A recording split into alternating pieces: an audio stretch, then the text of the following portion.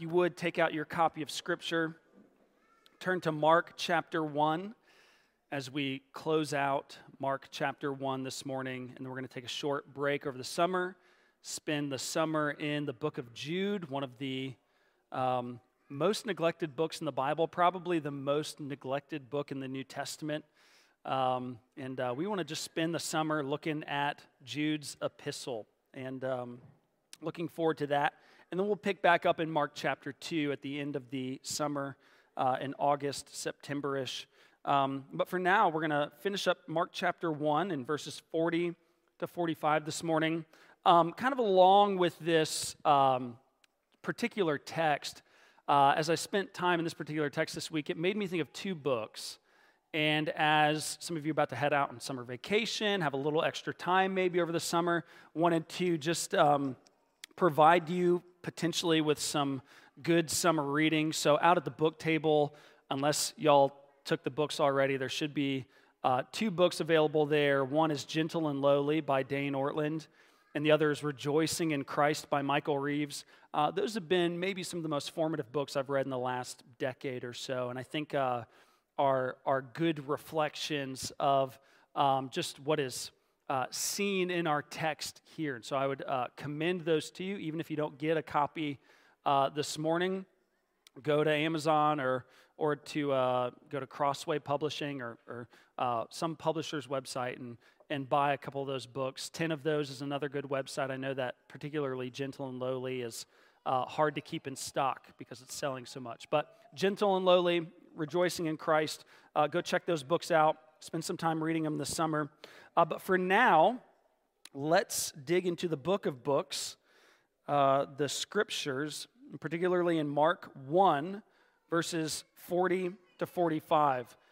If you would like to stand with me for the reading of God's holy and precious word, let's listen with reverence and joy to Mark 1, 40 through 45.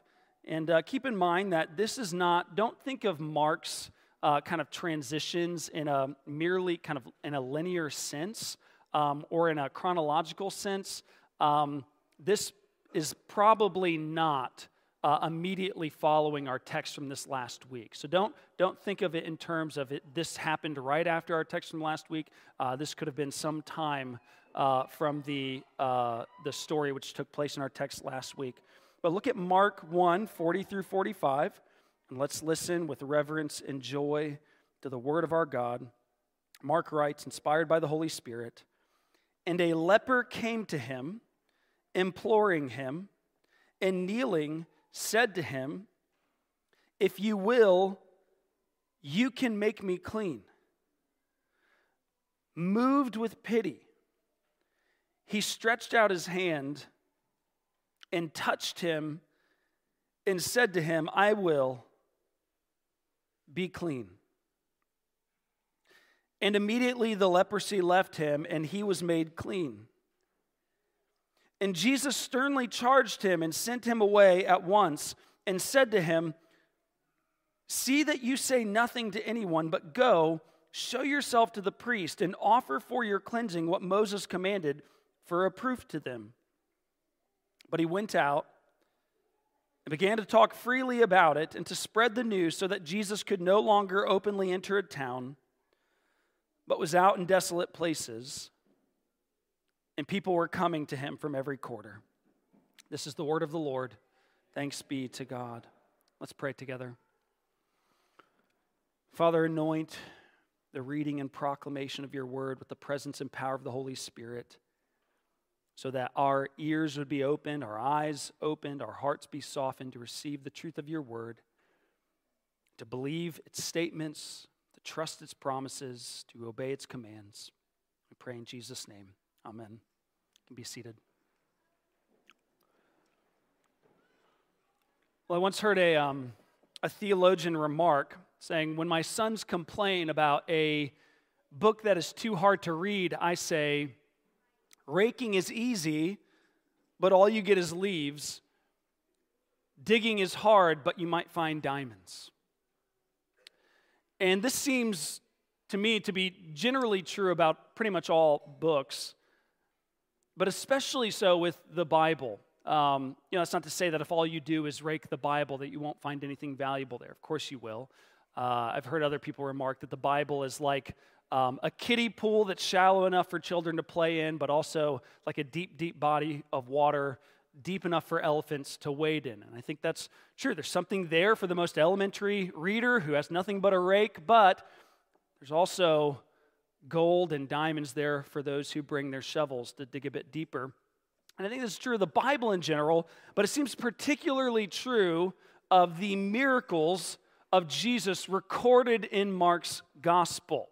At surface, you see something remarkable. You really do. You see something remarkable. And Jesus' healings, for instance, you see something of the authority and power of Jesus and his ability to heal. You see something of his tender heart and mercy toward those who are suffering under sickness and affliction. But if you bring a rake and a shovel, you'll see that Mark is also trying to communicate something more than just the authority and power and mercy of Jesus to heal. He's telling us something essential about why Jesus has come in an ultimate and fundamental sense. And here in Mark 1:40 through 45, if we use our rakes and our shovels, we'll see that Jesus is compassionate and powerful to cleanse this afflicted leprous man. But what's more is that he's come not only to cleanse lepers like this man in our text, but to compassionately cleanse those afflicted by what J.C. Ryle calls the spiritual leprosy of sin. So together we're going to pick up our rakes and pick up our shovels. And we're going to look together at the leper's request in verse 40, the leper's response in verse 41, the leper's relief in verse 42, and then lastly in verses 43 to 45, the Lord's retreat.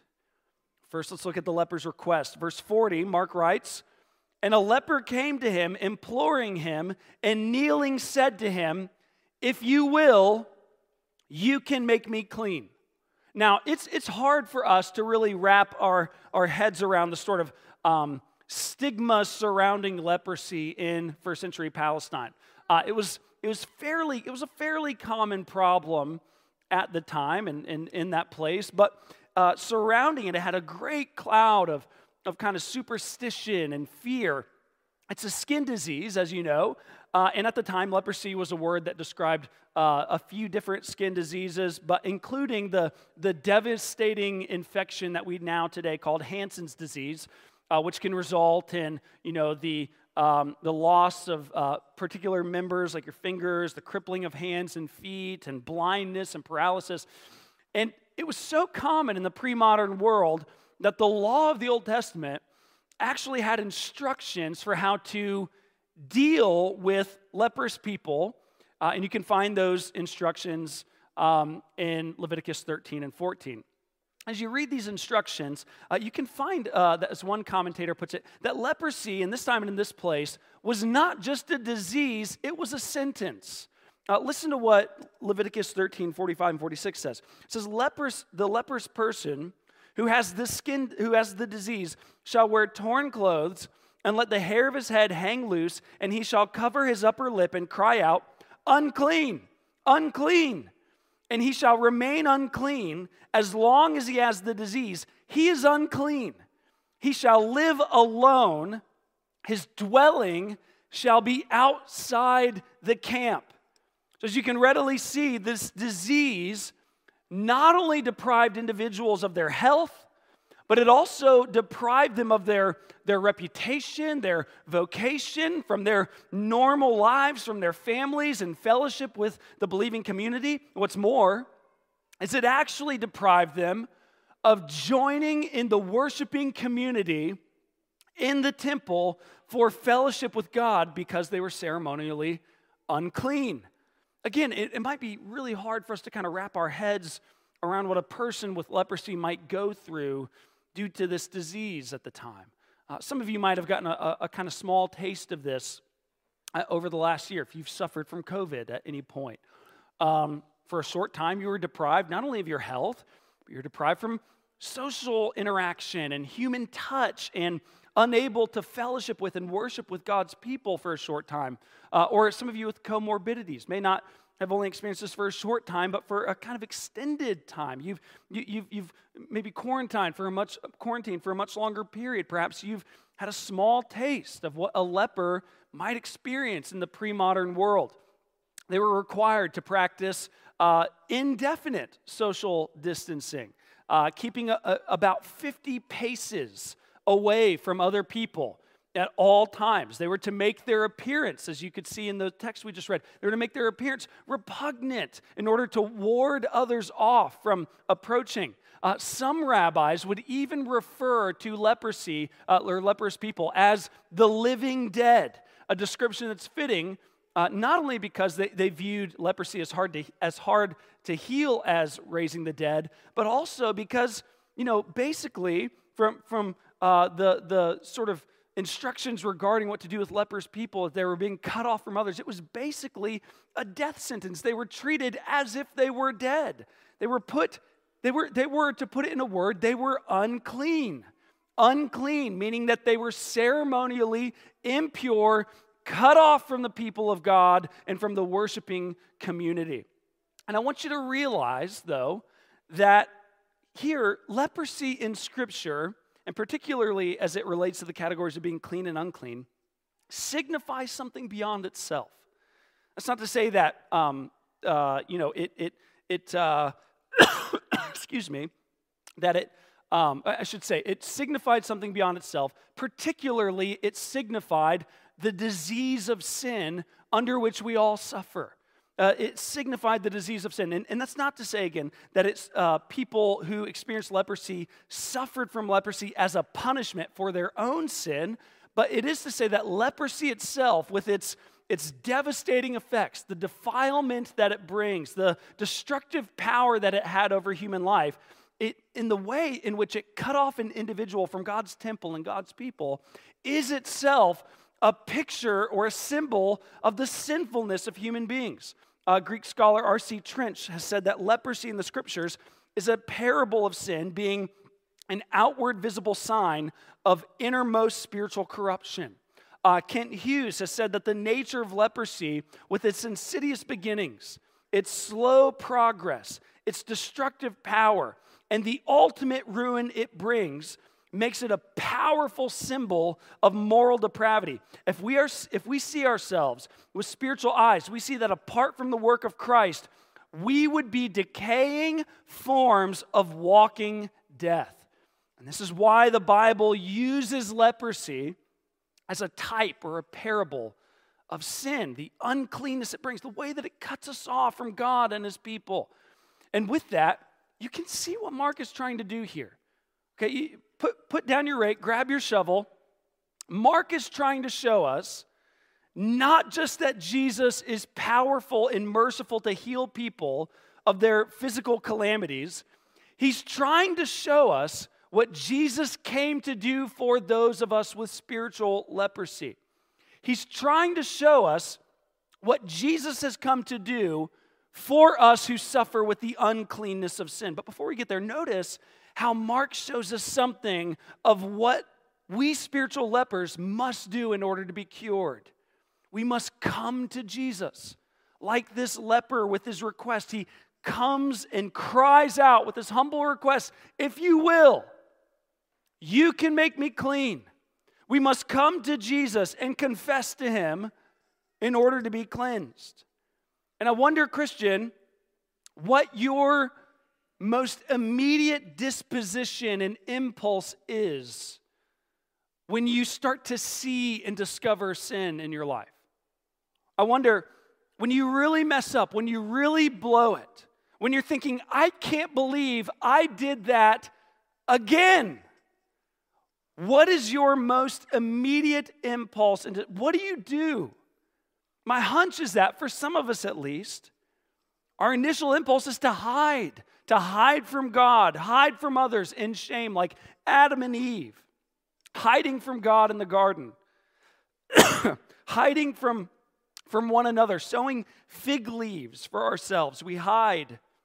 Or others of us might have the natural inclination to go to law, to simply resolve to do better, to promise to clean up our act, to do better the next time, to change our behavior and commit ourselves to mere moral reformation. And what we need to see, my friends, is that if sin is like leprosy, which Mark wants us to see that it is, then notice what the law does for this man.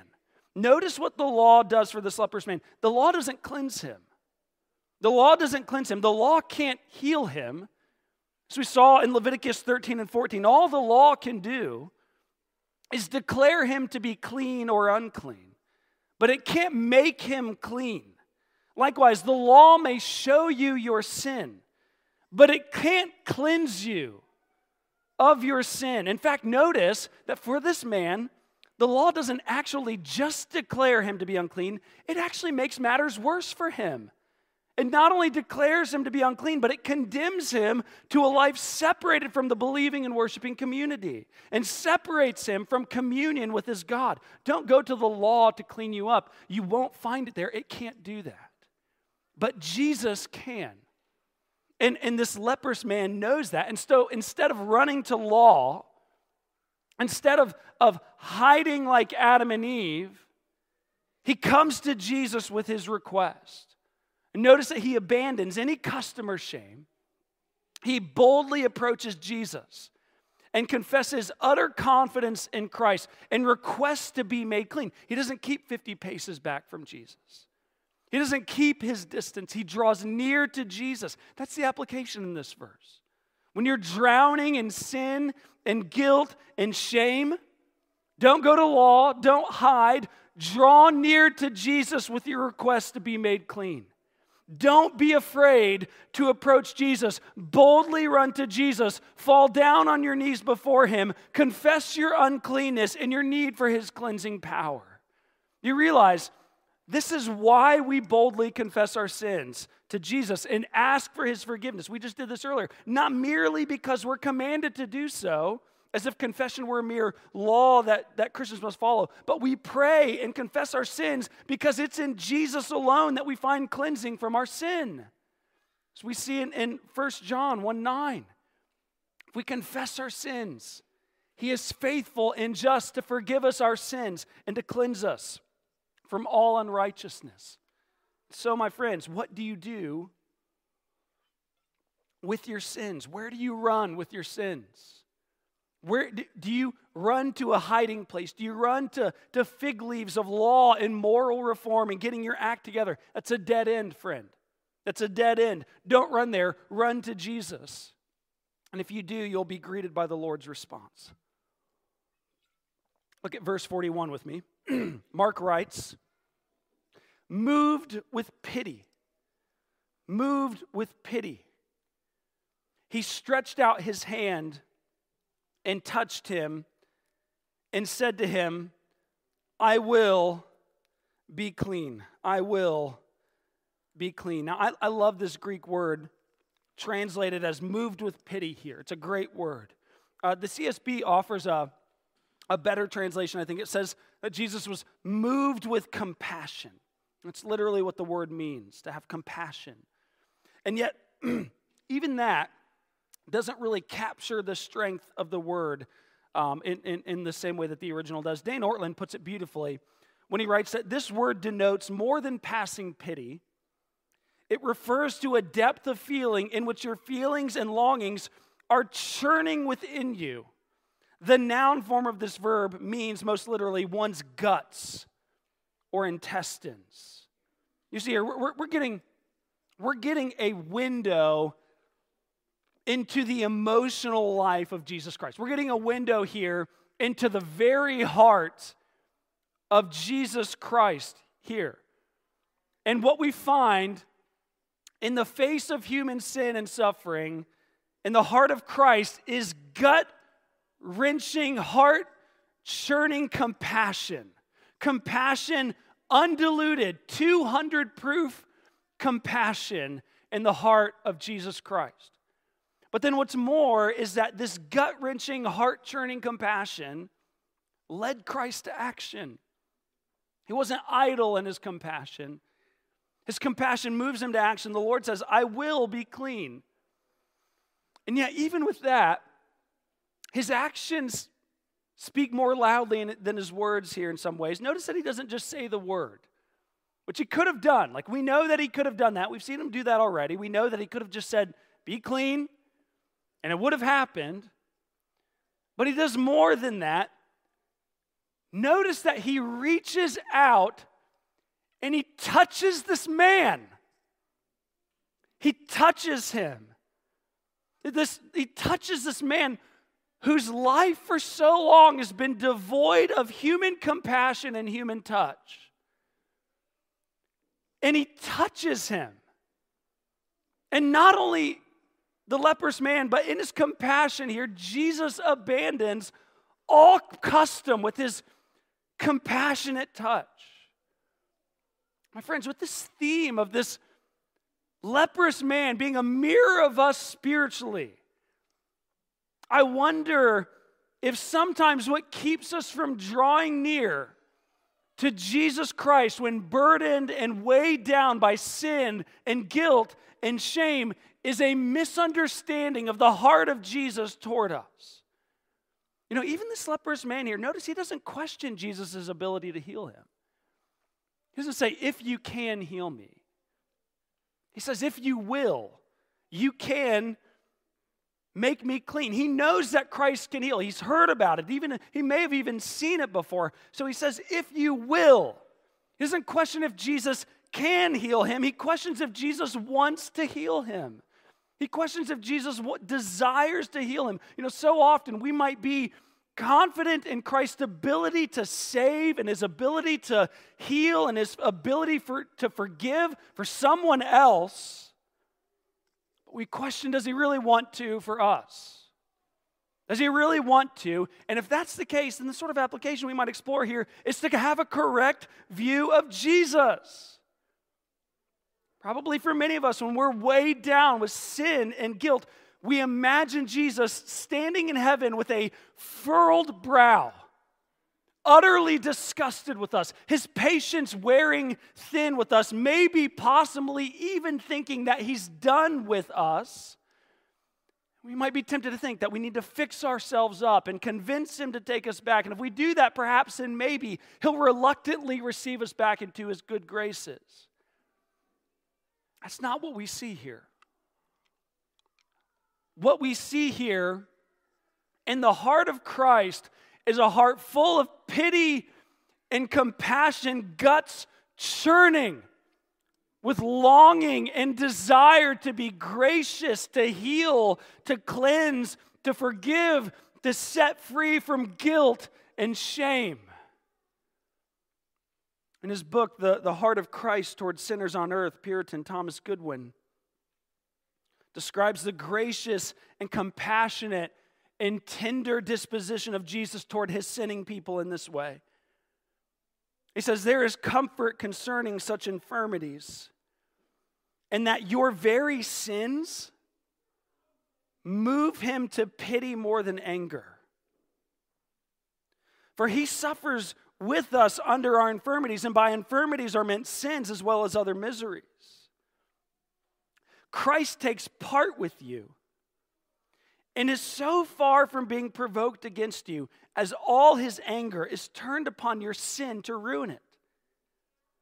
Yes, his pity is increased the more towards you. His compassion is increased the more towards you, even as the heart of a father is to a child that has some loathsome disease, or as one is to a member of his body that has leprosy. He hates not the member, for it is his own flesh, but the disease, and that provokes him to pity the part affected the more. What shall not be turned to our advantage and welfare when our sins that are both against Christ and us shall be turned as motives to him to pity us the more? The greater the misery is, the more is the pity when the party is beloved.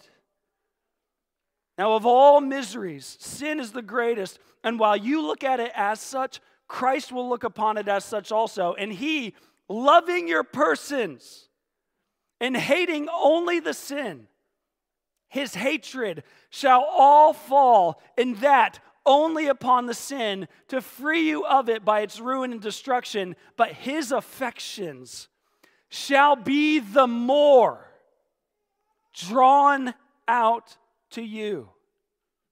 And this, as much when you lie under sin as under any other affliction. Therefore, fear not. You see, my friends, every sinner that comes to Christ for cleansing is met by this very heart of compassion and pity. Of course, when we're weighed down by sin and guilt, we would never want to come to a God who would meet us with reluctancy or disgust or an icy disposition. But if what we find is a yearning heart and a hand that reaches out in compassion, wouldn't that woo us? As Michael Reeves puts it, the beauty of Christ's heart wins ours. And doesn't that woo us? Doesn't that win our hearts when we know that even in our sin, in suffering, his heart is longing for us all the more. So don't hide away in shame. When sin and guilt and shame plagues your soul, run to Christ and there find your relief. Which brings us next to the leper's relief. Verse 42 says, and immediately the leprosy left him and he was made clean. The word and touch of Jesus did it. The leper was healed on the spot. But then, the word healed doesn't really do it justice. Remember, leprosy wasn't just a disease, it was a sentence. It robbed this man not just of his health, but of his family and livelihood and community, and most importantly, from communion with his God in the temple. And so he doesn't just need healing, he needs to be made clean. And this word clean is significant here. Notice how this word is repeated in the first 3 verses of our text here. Mark wants us to see this isn't mere healing, as we've already seen in Mark. This is cleansing. This is a removal of the disease, yes, but it's more than that. It's a removal of the status of being unclean. This is healing. What we find is more, it's cleansing. We find Jesus giving the man what's needed to restore him to the believing community and to give him welcome back into communion with his God. The Lord is removing all barriers that lay between this man and his God and the people of God. And this is significant because by all indication, the fact that Jesus touched this man, again, ought to have made Jesus unclean along with this leprous man that he touched. It was one of the laws that we find back in Leviticus 5:3. That if someone touches a person who's unclean, that person then becomes unclean. And yet, that's not what we find here with Jesus. Instead, the man's uncleanness, instead of his uncleanness being transferred to Jesus, Jesus' holiness is transferred to the man. Instead of Christ becoming impure by this touch, the man is made pure. Instead of Christ becoming defiled, the man becomes holy. My friends, this is a picture of what Jesus does to broken sinners who come to him. And the word for this is the word expiation. The word expiation. Expiation is the cleansing of sin and the removal of sin's guilt. It's a theological word. R.C. Sproul defined it as the removal of sin and its pollution. In other words, expiation is the work of God to remove the disease of sin from us along with its effects of making us unclean before him. This is Jesus removed the disease of leprosy from this man along with its effects of making him unclean. And when we talk about what's accomplished by Jesus in his atoning work, there are 2 really important pieces that we should talk about. One is propitiation. Propitiation, and we've talked about this before. Our particular Christian tribe seems to really emphasize this one. We've talked about it quite a bit, actually. But propitiation is a wrath-appeasing sacrifice. And in his coming, Jesus has taken God's wrath upon himself on the cross, and he's appeased God's wrath in his death on the cross, thus making God favorable toward us, making God pro us. But propitiation is not the only thing that took place on the cross. expiation took place there. And expiation must take place in order for propitiation to take place. In other words, Christ must take our sin and our guilt away from us before God. We must be cleansed and washed clean in order for God to receive us as clean. And Jesus brings us this very gift in himself in relation to God. And the doctrine of expiation always makes me think of Shakespeare's Macbeth, that famous episode in Scene 5, Act 1. It's a famous episode there we find in Scene 5, Act 1, where Lady Macbeth is delirious with guilt and grief. And of course, if you're familiar with the play, you know that Macbeth and his wife, Lady Macbeth, have conspired against King Duncan, and they've brutally murdered the king in order for Macbeth to make his way to political power. And since they've murdered King Duncan, I've not been able to sleep since. Even when Lady Macbeth does find a little bit of sleep, she soon wakes after, plagued by nightmares, replaying the murder. And in Scene 5, Act 1, Lady Macbeth's maid has called the doctor because she's worried about her lady. And the doctor and the lady observe Lady Macbeth talking to herself. And she's rubbing her hands violently over and over again. And she's hallucinating that there's a spot of blood on her hands from when she and Macbeth had murdered King Duncan that she just can't get out. And so she's rubbing her hands again and again, saying, "Out, damned spot. Out, I say." And what she's longing for and deliriously seeking is expiation, being cleansed of sin and guilt, having her sin and guilt removed from her and her hands made clean thereby.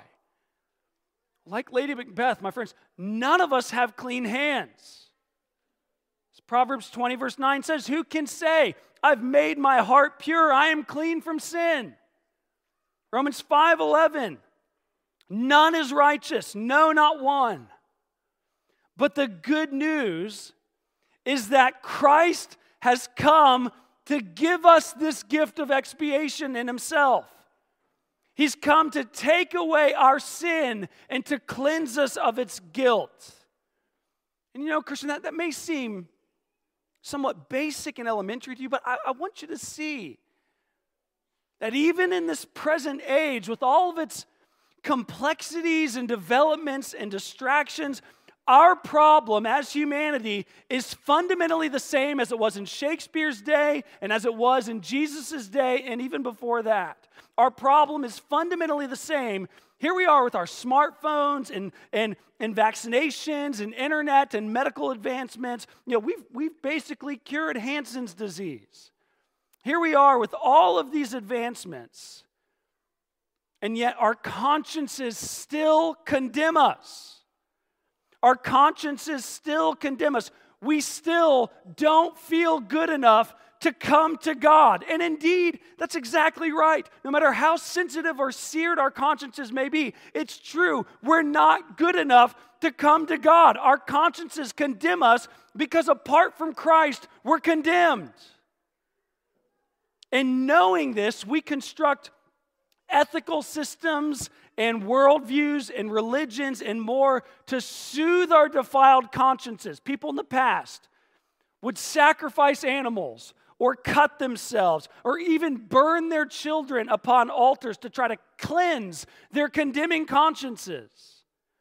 Today, we might make donations to charity or serve in a soup kitchen or punish ourselves with negative self-talk or make empty promises to try to improve ourselves, doing whatever we think might work to cleanse our consciences, to give us expiation from our sin and guilt. But the only way, both in times past and today, to have our sins and guilt removed from us is found nowhere else but in the cleansing touch of Jesus Christ. If you would be free from sin, the tenderness and touch of Jesus Christ it's the only thing that will give you the relief that you are looking for. And how, you might ask, how does he do that? How does Jesus give us this gift of expiation? How does he make us clean? Well, actually, Mark shows us. He gives us a little picture of the way through which Jesus gives us this gift of expiation and makes us clean in the Lord's retreat. Look at verses 43 to 45 with me. And Jesus sternly charged him and sent him away at once and said to him, "See that you say nothing to anyone, but go show yourself to the priests and offer for your cleansing what Moses commanded for a proof to them."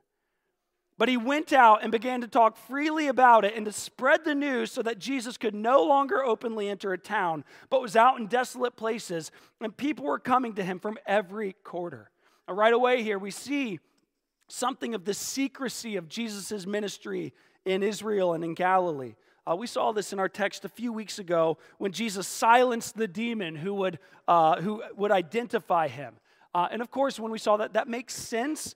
Since Jesus would not want a demon openly, publicly identifying him, being a public witness to his identity, that could potentially confuse people. This seems a bit different, doesn't it? This seems a bit strange. Why wouldn't Jesus want this miracle to be publicized in Galilee at this time? It could be good for popularity, could draw a crowd, it could get his name out there. People would definitely make the trip to come and see Jesus, which, as we see, is actually what happens. But you can see here that that's exactly what Jesus doesn't want. He doesn't want to become popular in Israel and Galilee for his ability to heal and his authority to deliver. Notice that in just our previous verses, 38 and 39 of Mark chapter 1, just preceding our text, Jesus is viewing his ministry calling at this point, particularly and primarily in terms of preaching and teaching. You know, he had come to proclaim the kingdom of God in Galilee, and yet he couldn't travel and do that in the way that he wanted because the expectations and demands and onslaught of the crowds just entirely surrounding him and hindering him. And they did so to the point that he was driven out from populated areas into desolate places. That word translated as desolate places throughout Mark 1 is also the same word translated as wilderness earlier in Mark 1. He's driven out into the wilderness. And with that, notice how the leprous man gets to be restored to the people of God. While Jesus is cast out into desolate places, this man is restored to the community. Now remember, leprosy wasn't just a disease, it was a sentence. This leprous man, when his leprosy was discovered, was declared unclean, and he was cast out of society, excommunicated from the people of God. And often lepers would form these leper colonies out in wilderness areas and desolate places out in the wilderness since they were cut off from the community. But here, this man is reintegrated back into the life of God's people, welcomed back into the temple and back into communion with God, while Jesus is cast out into the wilderness. He traded places with the leper. The leper became clean, and Jesus became the outcast, cast out into the wilderness. And now you might recognize some imagery here that's familiar from the Old Testament, in particular in Leviticus. If you do go to read Leviticus regarding the laws of lepers, the laws regarding lepers in chapters 13 and 14, if you keep reading, you'll arrive in Leviticus 16, where we see instructions regarding the Day of Atonement.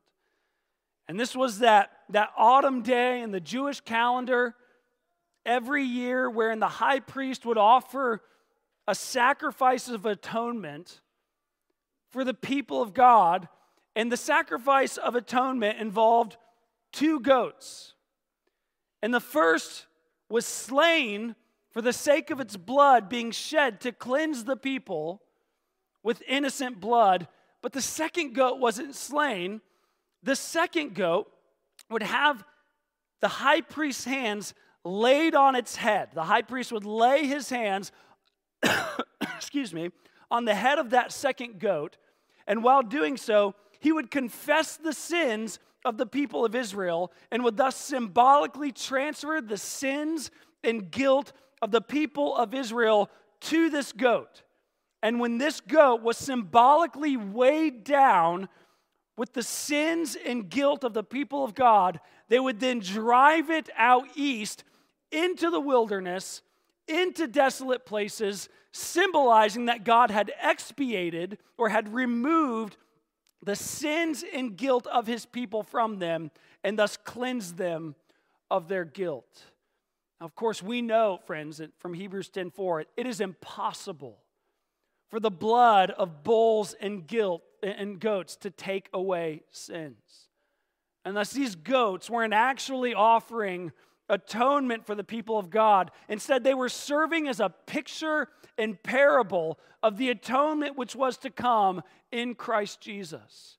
And that's what Mark is showing us in our text here in verses 43 to 45, is that Old Testament goat into the wilderness was merely a picture of what Christ has come to accomplish. When Jesus cleansed this man by himself being driven out into the wilderness, God is showing us that Jesus has come to make us clean by himself becoming our expiation. And thus Mark is foreshadowing that which he will go on to show us in Mark 15, when Jesus was cast out of Jerusalem, not merely to preach and proclaim and perform miracles in desolate places, but he was excommunicated from the city there to suffer and shed his blood and die after having the hands of the high priest laid on him. After having all of the sins and guilt of God's people laid on himself, he was driven out and declared unclean and drowned in his own blood so that we would be cleansed from our defilement and disease of sin. My friends, Jesus became an outcast so that you might become clean. He became our sin and went to the cross so that we would be clean. On the cross, he touched our humanity and our sinfulness and our uncleanness, thus making us clean. All because his heart yearned for us with compassion and grace.